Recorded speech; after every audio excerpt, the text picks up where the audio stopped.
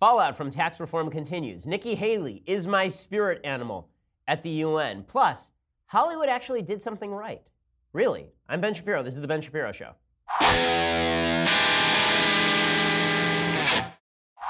Oakley dokley, so much to get through.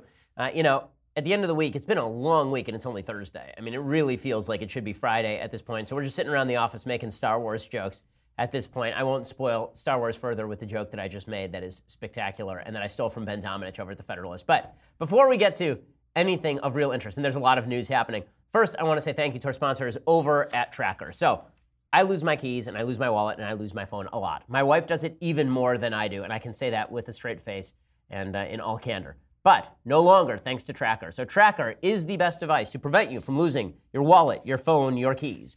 Right? The way that it works is that it's a coin-sized device. You stick it on your keys, and now when you lose your keys, you take your phone, you hit a button, and boom, your keys are ringing and you can find them. And if you lose your phone, and even if you turned it off, right, you turned off the sound on your phone, and so it's silent. Right? This has always driven everybody nuts. You lose your phone, you try to call the phone, it rings, but you can't hear it because it's on silent. Well, now when you have Tracker, then all you have to do is hit the button, and boom, your phone rings right through it. Tracker.com is the best, lightest Bluetooth tracking device on the market. You put the Tracker Pixel on whatever you tend to lose, and it is small enough to fit anywhere. You can track your item even if it's miles away, because every Tracker user is also part of the largest crowd locate network in the world. It's like Waze, except for finding your stuff. And they have a 30-day money-back guarantee, which means that you really don't have anything to lose. It makes a great gift. It is a very useful gift for the holiday season. So during this holiday season, save 20% off your order when you go to thetracker.com/Shapiro. That's thetracker.com/Shapiro. And you get 20% off, thetracker.com/Shapiro. And you get 20% off. Use the /Ben so they know that we sent you as well, and make your life easier and less frustrating. Okay, so we begin today. I'll do taxes in a second. I'm going to begin today instead with the UN. So the UN right now, as we speak, is voting on whether to condemn the United States for moving its embassy to Jerusalem, to which we should say, F off. Who cares what you have to say? Why do I possibly care what Venezuela, where its citizens are eating dogs, have to say about where we put our embassy? Why would I care about the Organization of Islamic Countries, 57 Islamic countries who hate Jews? Why would I possibly care what they have to say about whether Jerusalem should be Jewish territory? Why in the world would I have to care about that? Yet somehow we're supposed to care about this. We're supposed to care deeply that the UN, which is basically Mos Eisley, okay, you will never find a more wretched hive of scum and villainy than the United Nations General Assembly. I hate the United Nations so much that while I'm against the use of eminent domain to hand over to private businesses, because I think that that's illegal, I would be willing to make an exception if President Trump wanted to use eminent domain to bulldoze the UN and build a Trump Tower on top of it. I'd be fine with that. In fact, I think the best use of the UN would be throw out all the diplomats and use it as an asylum housing project for all of the people who have to run from the garbage countries that occupy the UN. The UN is an awful institution. It has done literally nothing good since basically inception, except for voting for the establishment of the State of Israel. Name the good things the UN has done. I'll wait. Okay, then the UN is a terrible organization, and it is a wildly anti-Semitic organization. Is it a shock that they're trying to pass another assembly resolution against Israel? Is that a shock? Let me explain to you why this is not a particular shock. I begin with a few statistics. So, for all those people who are like, well, the UN, that center of moral gravitas, when they come after Israel, that really means something. No, it doesn't mean anything. It doesn't mean anything. Here are some statistics for you. How much does the United Nations hate Israel? There are 193 countries in the UN. More than a quarter of them are Muslim countries who hate Israel. And then you haven't even gotten started with the Europeans. Okay, Jews ain't exactly popular in Europe, as demonstrated by Exhibit A, the Holocaust. So things have not gone well for Jews in Europe historically. Here's how the UN has voted with regard to Israel, a country full of Jews. Okay, UN Human Rights Council, which is supposed to be there to, promulgate human rights. You might think that they would have some resolutions against China for being a repressive communist country that forces abortions on its citizens. Or maybe against North Korea, a giant prison state, a giant gulag. Or maybe against Venezuela, an oil-rich petro oligarchy that has been using its oil to prop up its leadership while simultaneously forcing its citizens to shoot animals to eat in the streets. You might think that the UN Human Rights Council might have some things to say about that. Well, nah. From its creation in June 2006 through June 2016, a full decade, the UN Human Rights Council has adopted 135 resolutions criticizing countries. This is thanks to UNWatch.org. They've adopted 135 resolutions criticizing countries. 135. How many of them were against Israel? One country. 68. 68, literally half of all UN resolutions at the Human Rights Council criticizing a country have been directed not against North Korea, not against Iran, not against Saudi Arabia, not against Egypt, not against China, not against Venezuela, not against Cuba, against Israel, the only democratic free country in the Middle East. Half of them. Okay, the UN General Assembly, as I say, the Star Wars cantina of garbage, of human debris. Okay, from 2012 through 2015, the UN General Assembly has adopted 97 resolutions criticizing countries. How many of those were against Israel? Does anyone have a wild guess? I'm taking guesses. Jonathan, how many of the UNGA has adopted 97 resolutions criticizing countries? How many of those have been against Israel specifically? 83 of the 97. 83 of 97 resolutions criticizing any country are directed against Israel. How about the UNESCO, the UN Educational, Scientific, and Cultural Organization? They're there for education and health. They're there to inform people. Did they have any resolutions criticizing Hamas for literally using UN schools as launching pads for rockets during the Gaza war? No, but they do have 10 resolutions a year. They adopt around 10 resolutions a year.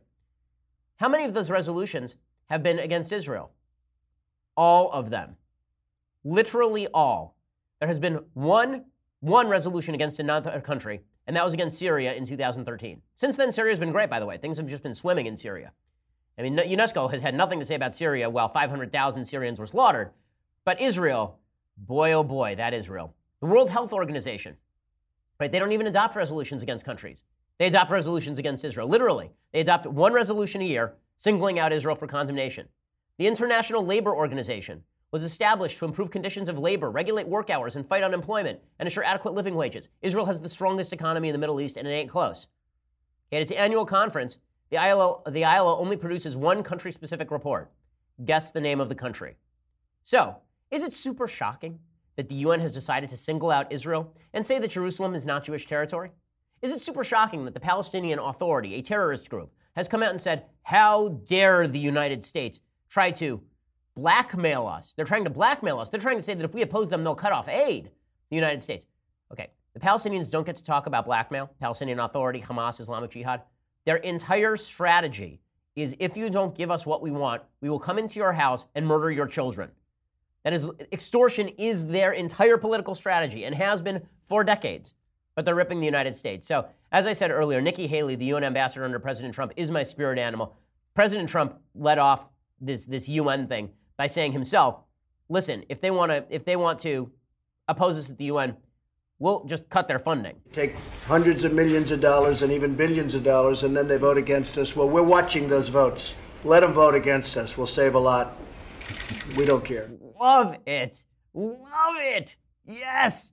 Okay, this is the Trump who in 2011 I thought maybe he'd be a good president. This is not just good Trump. This is not just great Trump. This is exhilarating Trump. Okay, this is fantastic Trump. The big FU to all these countries who take our money and then use it for terrorism. And he says, fine, you want to vote against us? We'll just cut off your money. How's that? How you like that? How you like them apples? Love it. And then Nikki Haley goes full-bore Jeane Kirkpatrick at the UN, and it is fantastic. Nikki Haley, you can see I don't know whether to say that I have Haley-esque rage or she has Shapiro-esque rage. But whatever it is, we have mind merged here. Nikki Haley is now at the UN, not Nikki Haley all the time, but Nikki Haley at the UN, at the General Assembly. This is my spirit animal right here. The United States will remember this day in which it was singled out for attack in the General Assembly for the very act of exercising our right as a sovereign nation. We will remember it when we are called upon to once again make the world's largest contribution to the United Nations. And we will remember it when so many countries come calling on us, as they so often do, to pay even more and to use our influence for their benefit. America will put our embassy in Jerusalem. That is what the American people want us to do. And it is the right thing to do. Yes.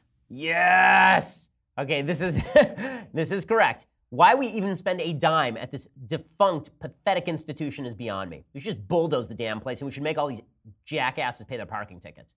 We should make all these diplomats who have been out there raping people and they have diplomatic immunity. We should drag them into court. Like, enough of this nonsense. Okay, the UN is a garbage institution. It's been a garbage institution for quite a while. Okay, in a second, I am going to discuss the Trump tax plan and the fallout. It's been a very good week for Team Trump. Very good week for Team Trump. But first, I want to say thank you to our sponsors over at Quip. So, if you are at all concerned about your health, then you should be concerned also about your dental health. Because one thing that we know is that dental health is actually linked to things like heart health. And one thing that everybody does wrong is brushing their teeth. People brush their teeth wrong. You know that an electric toothbrush does a lot more for you than a manual toothbrush. Well, Quip is the ultimate in electric toothbrushes. It's the new electric toothbrush that packs just the right amount of vibration into an ultra-slim design, guiding pulses to simplify better brushing. It's a fraction of the cost of bulkier brushes. It comes with a mount. It goes right on your mirror. It also offers an optional subscription plan. So the new brush heads will arrive on a dentist-recommended 3-month schedule for just $5, including free shipping worldwide. That, I think, is a fantastic idea because even if you buy an electric toothbrush that's more expensive, you don't have to worry about when you go out and you buy the new brush heads or when you replace them. If you get on the Quip schedule, the new brush head arrives exactly when it's supposed to. You just replace it and you don't have to think about it anymore. Quip is the ideal size and price to give anyone on your holiday list, on your Christmas list. You can even include the automatic brush head deliveries for a year to ensure your gift keeps on giving until the next holiday. It's featured in pretty much every gift guide. It's featured in Forbes. It's featured in Men's Health. It's featured in even GQ.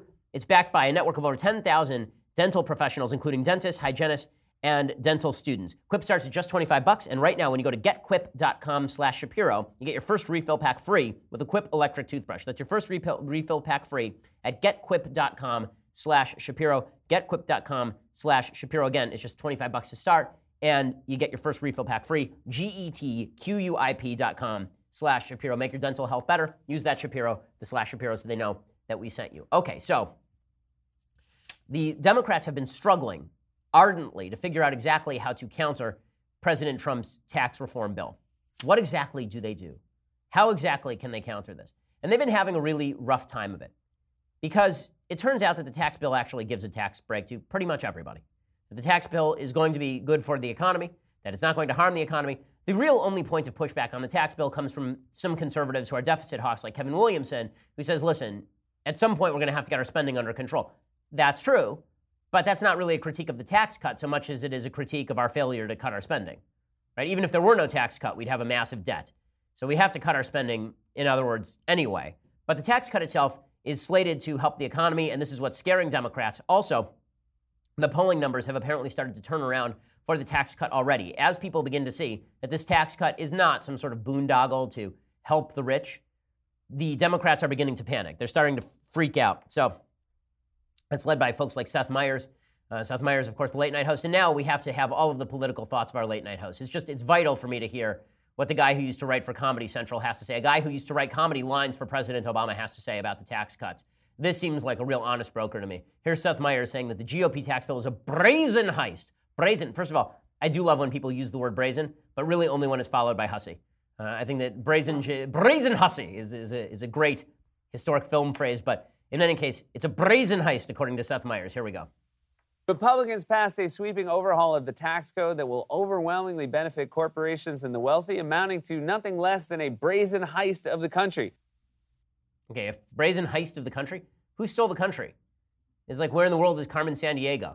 If you ever watched that show or played that game, it would be people stealing like actual monuments. It was like Carmen Sandiego just stole the Washington Monument. Where did the country go? If it was heisted, why am I still here? Or are we in a different zone? What's happened? Now, first I was killed, and then they stole my country. It's so weird. What's going on? Why does everything seem exactly the same? It was weird. I woke up at 5. I woke up very early this morning, and I got in my car and I looked around. I saw there was no one on the roads, and I figured everyone had been killed by the tax bill. But as it turns out, it was just 5:30 in the morning, and who the hell's on the road at 5:30 in the morning? So that was the actual solution, because I got at 9 o'clock, everybody was out doing their normal stuff. In any case, the Democrats are struggling to come up with the rationale for opposing this thing. So they've tried the Seth Meyers, it's a brazen heist. They've also tried the tax cuts just don't do anything. Right, so we've heard this from a couple of Democrats saying, well, at the lower end of these tax cuts, some families are only getting back like $80 a month. Is that really a lot of money? Is that enough to do anything? Does that even matter? It matters to the person who's getting back $80 a month. It's not nothing. It's better than not having $80 a month. Let's put it that way. My favorite defense of opposition to the tax cut comes courtesy of one of the worst representatives in Congress, I've actually openly supported his opponent. I generally don't support politicians in races, but I've openly supported his opponent in California. This guy is Ted Lieu. Ted Lieu is the congressperson from out here somewhere in the city, in like La Brea area. And Ted Lieu says that this bill will harm Americans. Here was his initial statement on it yesterday. Democrats are not opposed to tax reform. We're opposed to harmful tax reform. And this bill is going to harm America by exploding our deficit by $1.5 trillion. It's then going to require automatic cuts of $25 billion to Medicare. And most of the benefits of this tax bill go to the super wealthy. Okay, so all of this is happy talk. Then he got to his real point. His real point he made on Twitter. And it is demonstrative of how some people on the left think about the role of government and what it's supposed to do. Here's what Ted Lieu tweeted, quote, GOP underestimates how people feel when they know others got a better deal. If Sally gets a tax cut of $380, but others get $200,000, she will be upset. And wait until Joe finds out he's getting a tax increase for residing in California. That's why tax bill is so unpopular. Human nature. Deep thoughts there from Ted Lieu. Human nature. Now, here's the thing. I agree with Ted Lieu. I agree. Human nature is for us to be jealous jerks. That is our nature. Our nature is to see the guy next door with the Lamborghini and think, not if I work harder, maybe I too will have a Lamborghini, which is totally acceptable, but that guy has a Lamborghini. I'm going to go key it. Right? Or that guy has a Lamborghini. What if I stole it? Right? That is human nature. Right? We are a jealous crew. We are not kind. The green-eyed monster of envy gets us all. This is why there is an explicit commandment in the 10 that specifically deals with this. That thou shalt not cover thy neighbor's ass, Al Franken. Right? That you shall not covet your neighbor's property. That's the idea. Okay? It's actually breaking a commandment to fall in with Ted Lieu's logic here. This is why we have created institutions to prevent us from acting out on our jealousy. The founders also believed that we were jealous and that we wanted each other's stuff. And so instead what they said is, we will set up a system where you can't take each other's stuff. There will be checks and balances. There will be people who can vote against you. There will be institutional barriers to you being able to do this. Ted Lieu apparently believes that jealousy as a motivating factor should decide policy. Right? The jealousy should decide policy. Now, how does he get from the is to the ought? How does he make that jump from people are jealous to we should humor their jealousy by stealing some people's money and giving it to others? How does he get from one to the other?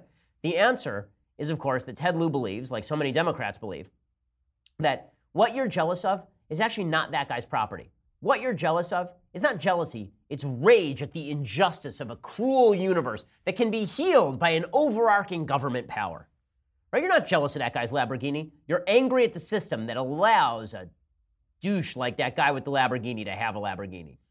And it's the system that's responsible. Your neighbor, he's not responsible for the Lamborghini. The system's responsible. So if we just change the system, you too can have a Lamborghini, or even better, no one can have a Lamborghini ever. Right? This is the logic here, which coincidentally violates at least two others of the 10 Commandments, right? The commandment that says you're not allowed to steal. It turns out that it is still theft if you vote for somebody to go steal something. Right? If Austin and Mathis both come into this room and they say, we just told to vote, there are 3 of us here, the 2 of us vote to take half your salary, this would be theft. Okay, I would also fire them. Okay, this would be theft. And the idea that it is not theft so long as you vote for the theft is really stupid. So that violates another one of the 10 Commandments. Then there's the third of the 10 Commandments it violates, which is the notion of a supreme arbiter of the universe, a God who is just and good. Right? The idea that government can replace God and that government can provide to you all of the necessities that you seek. Right? That is what Democrats are basically saying. That if a poor person exists and a rich person exists, government can come in and heal all woes. So the Democrats are beginning to show their hand, and it's an ugly hand. It really is. I mean, this is ugly stuff that you're hearing from the Democrats. And this is why you have people like Bernie Sanders, whose entire raison d'etre is jealousy, right? Everything Bernie Sanders is about is the idea, the income inequality, this talking point. I've said it many, many times, I'll say it again, that income inequality is not an issue to me so long as my life is getting better. If it's an issue to you, even though your life is getting better, it's because you're a bad person. Really. I think it's that simple. If income inequality is an issue for you, if everyone's life is getting better but income inequality is still an issue for you, it shows a moral shortcoming. If you think income inequality is bad because it breaks social fabric, or I think income inequality is bad because it's a zero-sum game, I think you're wrong, but that's at least arguable. But if you just think that income inequality is bad because you're jealous, or because you think the system is quote-unquote rigged, but you have no evidence the system is rigged, if everyone's life is getting better, but you're angry that everyone's life is getting better, that everyone's life level is going up, but the people at the bottom, it's going up this much, and the people at the top is going up this much, If you're angry about that, that makes you a bad person. Because what you should really be focused on is, are you rising or are you falling? Is the society rising or is the society falling? Bernie Sanders, of course, works from the zero-sum game philosophy of life, in which no one can rise without someone else falling. So, somebody apparently in New Guinea had to pay for Bernie Sanders' second lake house. In any case, here is Bernie Sanders saying that the fact is that we need revenge. I would like pudding. I will stand on the barricades with my pudding. I will stand there with my vanilla pudding. That is the flavor that I prefer after a year of doing Bernie Sanders impressions. I can tell you, vanilla pudding is my flavor. I love vanilla. I am lukewarm on chocolate, and caramel tastes like dog crap. But the pudding I enjoy is vanilla pudding. I will stand upon the barricades like the people in Les Mis, which is not coincidentally also my favorite musical, except for the God Pots. And I will tell you that we need revenge. Revenge on Trump. And I will lead it. I will use my walker, and I will walk over to the White House, and I will beat him with the tennis ball end of my walker. Bernie Sanders, go. This whole policy is based on the fraudulent theory of trickle-down economics. And that is, if you give huge tax breaks to large corporations and the wealthy, somehow the middle class and working families benefit. Problem is, that theory has never worked. It didn't work under Reagan. It didn't work under George W. Bush. It didn't work recently in the state of Kansas. Okay, so tax cuts do work, and I will explain why in just a second. And I will show you how the Democrats are making complete fools of themselves. But first, I want to say thank you to our sponsors over at Saucy. So normally at this time, I talk about why you might want to get drunk out of despair. But now you might just want to get drunk out of happiness. Or you just might want to drink out of happiness. You might want to enjoy your life a little bit more with some excellent spirits. And that is where your friends at Saucy come in. It is the alcohol delivery app. They deliver your favorite wine, beer, and liquor right to your door on demand. It is the Lyft or Uber for alcohol. My wife and I used this the other day. We were having a party. Yes, believe it or not. Despite my constant refrain that we do not have friends, we actually do. I know, shocking surprise twist ending there. But we actually had a party at our house, and we were running out of alcohol. So I dialed up the Saucy app, and boom, they were at my door within 15 minutes with precisely the alcohol that I had requested. If you're in a big city like LA, San Francisco, Chicago, San Diego, or Sacramento, they will come to your door in less than 30 minutes. For the rest of us, Saucy delivers beer, wine, and liquor to your door in 2 days or less nationwide. So if you are organizing a party and you want to get the best price on liquor, go to Saucy. There are no minimum orders, no delivery fees, no running to the store. If you have the Saucy app, you've got a fully stocked bar right there on your phone. And for a limited time, you get $15 off when you download the Saucy app and you enter promo code BEN, which means you're getting some free alcohol, essentially. For a limited time, $15 off when you download the Saucy app and enter promo code BEN. Saucy, S-A-U-C-E-Y. Enter promo code BEN for $15 off.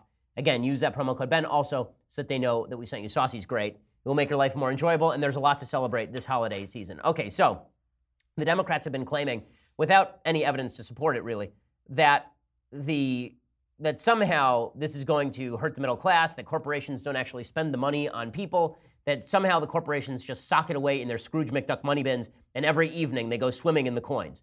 The physics of that I always found puzzling, by the way. I'm not sure how Scrooge McDuck was actually able to penetrate the metal of the coins. He was always able to sort of jump between the coins, but I get the feeling that if you tried to jump into a pile of coins, you'd really hurt yourself in a severe way. In any case, that's beside the point. The actual point that I did want to make is that the Democrats are claiming that this tax cut will be wildly ineffective, that corporations have no intention of helping you. They have no intention of helping you at all.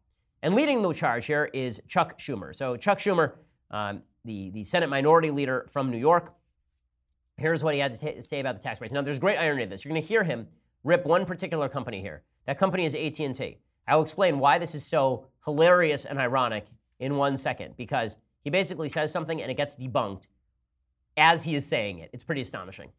Well, if you believe trickle-down economics, he's right. The trouble is no one in America, not the American public, not the economists, believe that trickle-down works. Corporations are flush with cash right now. The stock market's booming. Job creation isn't. Look at all the companies that have already said they're going to use their tax break for stock buybacks, for dividends that don't affect average Americans. And I love the example of AT&T. Over the last 10 years, AT&T has paid an average tax rate of 8% a year. They have 80,000 fewer employees today than they had then. Tax breaks don't lead to job creation. They lead to big CEO salaries and money for the very, very wealthy. Okay, so here's the part that's hilarious and ironic. So as he's saying, AT&T, they didn't spend any money on their employees. They paid very little taxes and they're spending no money on their employees. First of all, this is sort of reversing the polarity. One of the reasons corporations pay less in tax is because they're making less money or they've had realizable losses in the last year, right? I mean, it's not like they can just pay less taxes and get away with it. In any case, what did AT&T do? As Chuck Schumer was speaking, in the same hour, AT&T announced that once President Trump signed the bill into law, they would, quote, invest an additional $1 billion in the United States in 2018 and pay a special $1,000 bonus to more than 200,000 AT&T U.S. employees. Oops. Picked the wrong company to pick on that time, Chucky. And it's not just AT&T saying this. Boeing has announced $300 million of investment in corporate giving, in workforce development, in new facilities and infrastructure. Fifth Third Bancorp is a bank headquartered in Ohio. They announced they would give a minimum hourly wage, raise it all the way to $15. You remember the left was saying they wanted $15 minimum wage?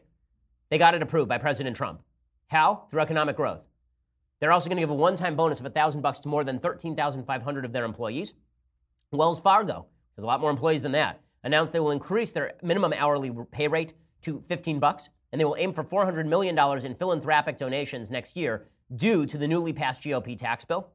Ryan Saavedra writes about this over at Daily Wire. Comcast has announced they're going to give $1,000 bonuses to over 100,000 eligible frontline and non-executive employees and invest $50 billion over the next 5 years in infrastructure based on the passage of tax reform. FedEx announced that they will ramp up hiring in response to the bill. They say they're going to see a $1.3 billion increase in annual profit, and they are promising extended hiring. CVS announced last month that they would create 3,000 permanent new jobs if the tax bill passed. So much for Chuck Schumer's talking point that businesses do not respond to economic incentives. Of course they respond to economic incentives. Of course they do. Okay, and as I discussed yesterday, when Ireland lowered its corporate tax rate from 40% to 12.5%, they basically tripled their GDP growth. When businesses have more money to spend, they either invest it, or they do stock buybacks, which raises stock prices, or they spend it on investment in employees and innovation. The money doesn't just go nowhere, as opposed to when Democrats spend the money when it legitimately goes almost nowhere. Right? So this is good stuff. And I will say another thing here about a differentiation that I think is important. So if you recall all the way back to the show it would have been December. So last December, a year ago, President Trump announced that he and Mike Pence had basically cut a deal with Carrier to keep 500 jobs in the United States with Carrier. And I said I didn't like this deal. The reason I didn't like this deal is because it wasn't a broad-based tax cut. It was a special giveaway to Carrier. It was basically a subsidy to Carrier. I don't like subsidies. And so when Carrier said they'd keep the jobs there, I said this is a cheap trick. It's a parlor trick, and I don't like it. It looks a lot like corporatism. This is not that. When companies say a broad-based policy that affects millions of people across the United States is good for us or bad for us, that is necessary. Companies should be doing that. Corporate heads should routinely be speaking out about how public affairs impact their company. Why? Because the government constantly does. But if you're a Democrat, you spend your entire life going around telling people, you know, this government program that I love, you love it too. You know why? Because it puts money in your pocket, right? This is what Democrats do for a living. For a living, Democrats go around telling people that food stamps are great, and the way you know it is because there's an EBT card in your pocket. Welfare is great, and the way you know it is every week when you go to pick up your welfare check, it's a little bit more because of me. Right? The Democrats are constantly letting people know that they are dependent on government programs. Capitalists don't tend to spend a lot of time letting people know that they are reliant on capitalism. I don't run around the office telling people around the office, guys, you know what? You are reliant on me for your hiring, but not only that, you're reliant on the capitalist system. You're reliant on free market enterprise for your continuation of your employment. Because that would make me a jerk. Like, we're kind of polite. We don't go around saying these sorts of things. But they are true. Okay, my employees will have a better year because there were corporate tax cuts. Maybe not in California, but overall, there will be a better year for us as a company because of these corporate tax cuts. The rate just went from 35% to 21%. That's a massive decrease. Okay, and people should be telling their employees this. The reason they should be telling their employees this is because otherwise, the Democrats have a stake in basically suggesting that employees and employers are on two sides of the ledger. They're not related. That you can damage the employer without harming the employee. That's not true. When you raise taxes, it harms the employee. And when you lower taxes, it helps the employee. And this is what we've seen. You know, President Trump deserves a moment in the sun to celebrate and thus he did. So he came out yesterday and he said, hey, it's a lot of fun when you win. Can't argue with that. Paul Ryan and Mitch, it was a little team. We just got together and we would work very hard, didn't we? Huh? It seems like it was a lot of fun. It's always a lot of fun when you win. If you work hard and lose, that's not acceptable. Okay, and I do love the rabid laughter in the background from the vice president and from all of the assembled. One of the things that I think Republicans have learned is sort of how to play with Trump. And the way that you play with Trump is by basically laughing at all his jokes and telling him he's the best. If that's what it takes to get some good policy, I can live with that. I mean, is it sycophantic? Is it ridiculous the president is this way? Yes, but hey, the policy over the last 3 weeks has been pretty good. Okay, now, in a second, I'm going to explain something that Trump said that is not true about this bill. And then I want to get back to some of the Democratic reactions to all of this, because some of the Democratic reactions are truly astonishing. So let's start with something President Trump said about Obamacare. So when it comes to this bill, one of the things that the bill does is it repeals the individual mandate. As I explained yesterday, the repeal of the individual mandate does not mean Obamacare has been repealed. It has not.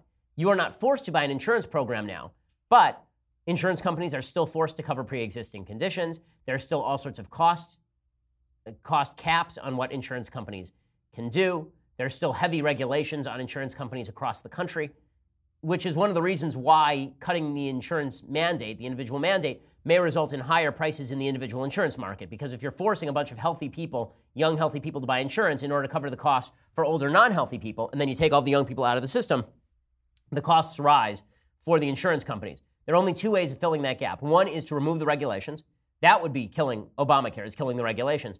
And the other way to do it would be to backfill that gap by basically signing subsidies to the insurance companies with government cash. Unfortunately, it looks like the Republicans have sided with the second way. They're looking at the Alexander Murray bill to do exactly that. That'd be Lamar Alexander and Patty Murray of the state of Washington, this bipartisan bill.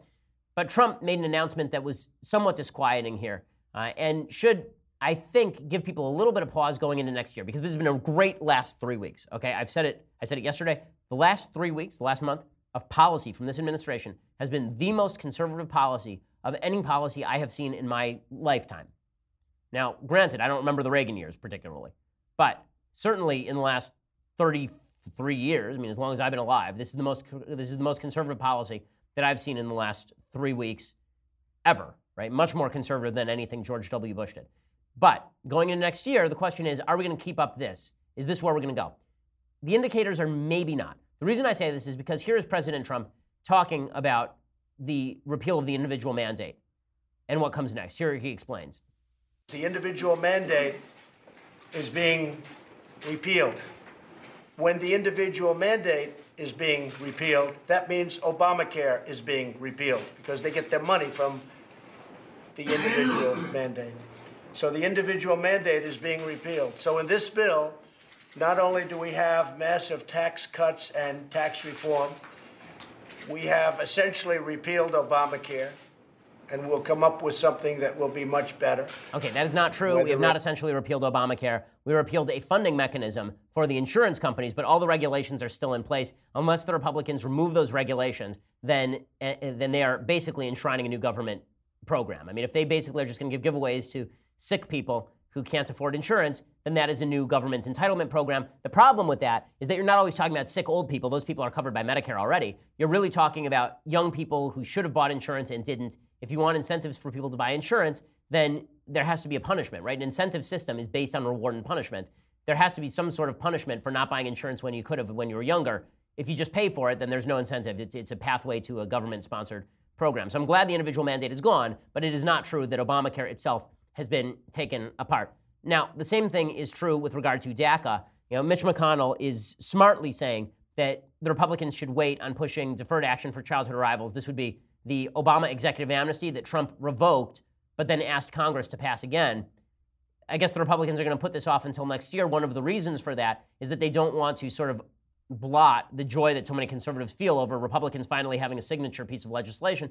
McConnell says they might do DACA next year. Is DACA on the table? Senator Schumer and I have already discussed this. No, we'll not be doing DACA but this week. That's a matter to be discussed next year. The president's given us till March to address that issue. We have plenty of time to do that. So the point here is that what we could see next year is some programming that we don't like so much. So the last 3 weeks, it's all stuff I like. We may see next year DACA. We may see new subsidies to insurance companies. We may see this giant infrastructure package that Trump apparently still likes talking about. There are other priorities, right? There's welfare reform. That one's on the table. That would be a good one. I'd like to see President Trump pursue that. He's talked about adding more work requirements for welfare. This makes perfect sense to me. He's also talked about maybe restructuring some forms of food stamps in some ways. Again, entitlement programs need to be reformed. The major reforms that need to take place are really the reforms that are happening in areas that he's not going to touch: Medicare, Medicaid, Social Security. That's the vast majority of the American federal budget. That's the stuff no one is willing to touch. We'll see where the agenda goes from here. But I was talking with a member of the Trump administration last night. And what I said is, I'm really hoping that this is the Trump administration turning the corner. If not, if this is just a high point, I'll celebrate the high point. But, you sort of have to hold off the full-scale celebration until you know where things go next in terms of everything's hunky-dory from here on in, particularly with the approval rating so low. I mean, the fact is that Trump's approval rating is still down in the 30s. Not only has he not suffered any severe crises as president, the economy is doing really well, and he just passed a tax reform package. Really, his approval rating should be about 53%. At the very least, it should be in the mid-40s. This is why I say, Mr. President, please just sign off of Twitter. Spend the next couple of weeks enjoying yourself. Let the media fulminate over this, because the Democrats will raise your approval rating for you. The Democrats will play your Hillary Clinton, right? Donald Trump won because Hillary Clinton was a garbage candidate.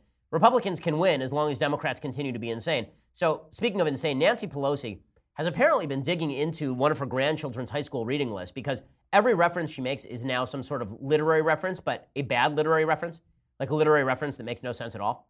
So she made a literary reference yesterday to Tiny Tim from A Christmas Carol, because she can't come up with an actual victim of the tax bill since it's just people keeping their money.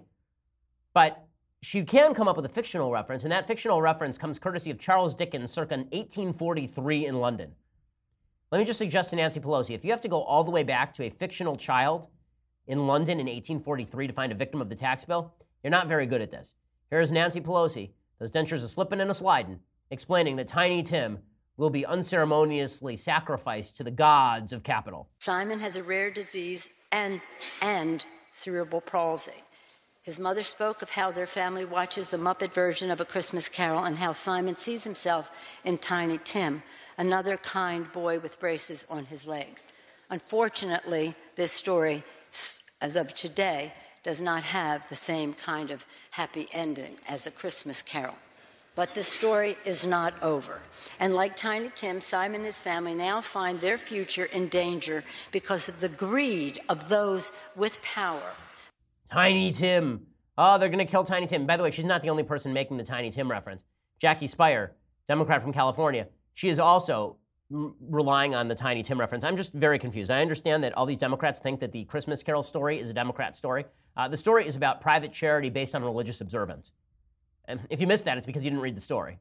Okay, it's because you're illiterate, as maybe some of these people are. A Christmas Story is about a private guy giving charity after being shamed into it on Christmas, a day honoring the birth of Jesus, right? If you're a Democrat, by the way, and you're citing Tiny Tim, let me just suggest that you probably lay off the abortion stuff, because Tiny Tim is a kid with apparently some sort of genetic condition, living in poverty. So that would be like number one on your abortion target list. If Nancy Pelosi is around in 1838, and Tiny Tim is in his mommy's tummy, and they know that Tiny Tim is going to have some sort of condition, and they're living in poverty, she tells mommy to get an abortion and both Cratchits to go into nude body painting in France. In any case, here's Jackie Speier in California, again, making a Tiny Tim reference. This is the ultimate bad Christmas Carol story. This may be the most shameful day in the history of Congress.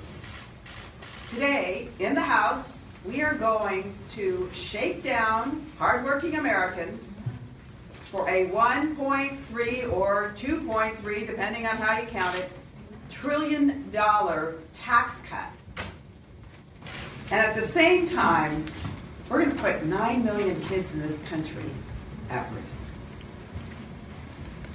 And these 9 million kids aren't eligible for Medicaid, and their families can't afford the Affordable Care Act because they have to pay a certain amount, and the subsidized amount doesn't cover the cost. So they are truly out in the cold. Okay, she's just making things up now. Okay, the Congress is about to pay for the Children's Health Insurance Program. The vast majority of people who are going to be, quote unquote, thrown off their insurance are opting not to be on insurance after the end of the individual mandate. Again, the Tiny Tim references are just absurd. I love when she says this is the worst bill in the history of Congress. Do you even 1850 Fugitive Slave Act, bro? I mean, like, really?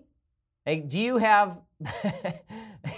How about prohibition? Was that a really solid one? How about the Alien Sedition Act, where we actually put a congressperson in prison?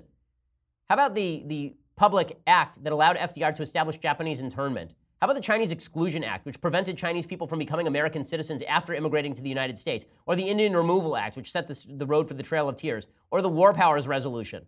It turns out that Congress has done a lot of super duper crappy things. This exaggeration is not helping. I do love that Nancy Pelosi made a second literary reference, which she also botched. She said that the tax bill is, quote, a Frankenstein. And anybody who's familiar with Frankenstein knows it was a creation, a monster that was created. Well, no, again, Frankenstein's the name of the doctor. The monster is not named Frankenstein, you moron. And then she says, do you know the ending of Mary Shelley's story? The monster comes back to destroy. That's not the end of the story. Does she know how to read?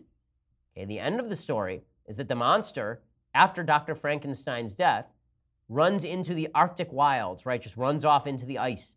That's what happens at the end of the story. So, I mean, if you're going to make a literary reference, at least get it right. And Nancy Pelosi literary references, not solid at all. But it just shows the desperation of the Democrats in attempting to push against a bill that really is not only not going to harm people, but is going to help an awful lot of people. By the way, the press are just beside themselves over this, and I do have to thrill with President Trump as he taunts the press. Here was a glorious moment yesterday when the president taunted the press about them needing prayer. So with that, I'm going to ask Ben Carson, and you can stay if you want it, because you need the prayer more than I do, I think. You may be the only ones. Maybe a good, solid prayer, and they'll be honest. Okay, I got to love that because they have been deeply dishonest this week. Well, in a second, I'm going to explain to you. Oh, well, actually, this is breaking news. So here's a little bit of breaking news. The breaking news that the UN General Assembly voted 128-9 to declare U.S. recognition of Jerusalem as Israel's capital null and void. So breaking, UNGA votes against Israel. To which I respond, breaking, who gives a flying bleep? Who cares? Breaking, not me. Just stupid. Okay, so in just a second, we're going to do some things I like and some things I hate, and we have some pretty good things I like and things I hate today for you. But first, you're going to have to go over to dailywire.com and become a subscriber. Yes, you. I'm talking to you, okay? For $9.99 a month, you can get a subscription to Daily Wire, watch the rest of our show on video, and be part of the team. You can be part of our mailbag, which we do tomorrow. You can be part of Michael Knowles' mailbag. You can be part of Andrew Klavan's mailbag. You can view all of our magical content that we create and be part of the Shapiro store when it eventually debuts in 2037. It's actually coming much sooner than that, I think. In any case, you get all of those things. Plus, when you get the annual subscription, these all make great Christmas gifts, by the way. And I can say Christmas gifts because Hanukkah's over now. So if you miss Hanukkah too late, you're screwed. But for Christmas, it's a great gift. You can, for an annual subscription, you get all of those things. Plus, the ever fantastic, ever glorious, unsurpassed, often imitated, never duplicated, Leftist Tears hot or cold tumbler, the greatest in all beverage vessels. This will make your blood run warm in the winter chill. It's the best thing that ever was. People tweet about it. People love it. People live it. Somebody tried to marry it. That's illegal in Massachusetts still, but not for long if we have our way. In any case, you get all of those things when you get the annual subscription. Plus, go over to SoundCloud, iTunes, Google Play, Stitcher, any place that plays podcasts, and subscribe. Download the podcast every day. Also, please subscribe to our YouTube channel. We have a Christmas video coming out. When's that coming out, Austin? Do we know? Is that today or tomorrow? We have a Christmas video coming out. Suffice it to say, it will embarrass me but make you laugh. That I think is a fair statement, is it not? So check that out over at our YouTube channel. We are the largest, fastest growing conservative podcast in the nation.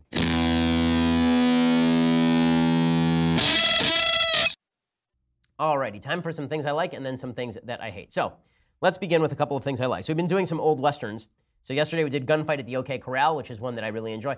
Today I'm going to do the original True Grit, not the new True Grit. Okay, the new True Grit is not my favorite movie. I don't know when Jeff Bridges decided that English was no longer his native tongue, but it's of great irritation to me that Jeff Bridges has decided to speak like Eliza Doolittle in My Fair Lady with a mouth full of marbles, because Jeff Bridges really is a good actor. In Hell or High Water, he's terrific. I think the True Grit remake is nothing special. I think the original True Grit is a much better movie. It has a much better score. And it has, of course, the Oscar-winning performance from the late John Wayne in full John Wayne mode. It's pretty great. So here is the original True Grit.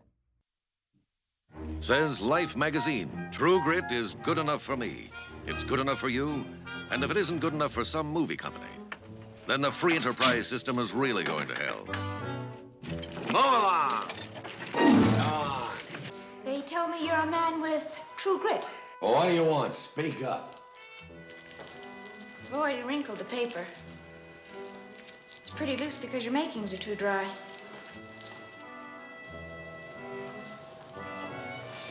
I'm looking for Tom Cheney. Well, who's he? He's the man that shot and killed my father, Frank Ross. Says the New York Times, as touching as it is irreverently amusing. Marshal Rooster Cogburn and I are going after the murderer, Tom Cheney. It also features, this movie features the late Glenn Campbell, who, the singer, who cannot act his way out of a paper bag, but is charming enough in the part. And it features also a great turn by Robert Duvall. Robert Duvall is the villain in the movie, and creepy and interesting, and it's a really good movie, the original True Grit. And of course, it has some classic lines. It has the very famous duel scene near the end where John Wayne is across the field from the bad guys, and then they charge at each other. It's a very good movie. It's a very enjoyable film. Okay, other things I like. Now, a thing from modern Hollywood that I like. Yes, really, it's a thing.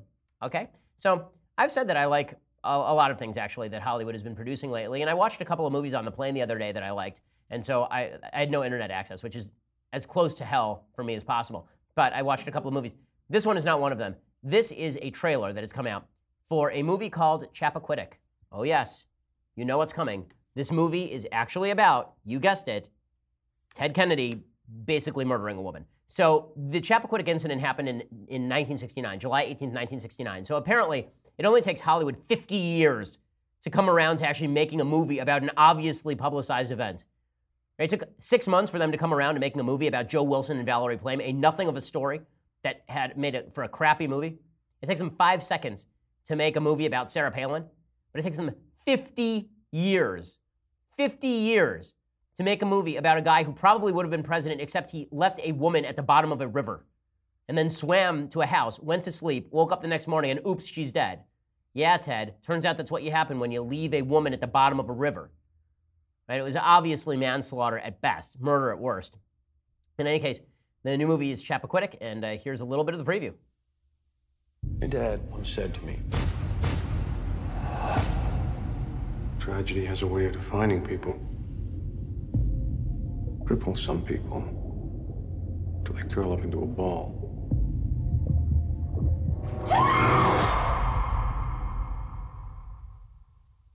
Oh my God, what have I done?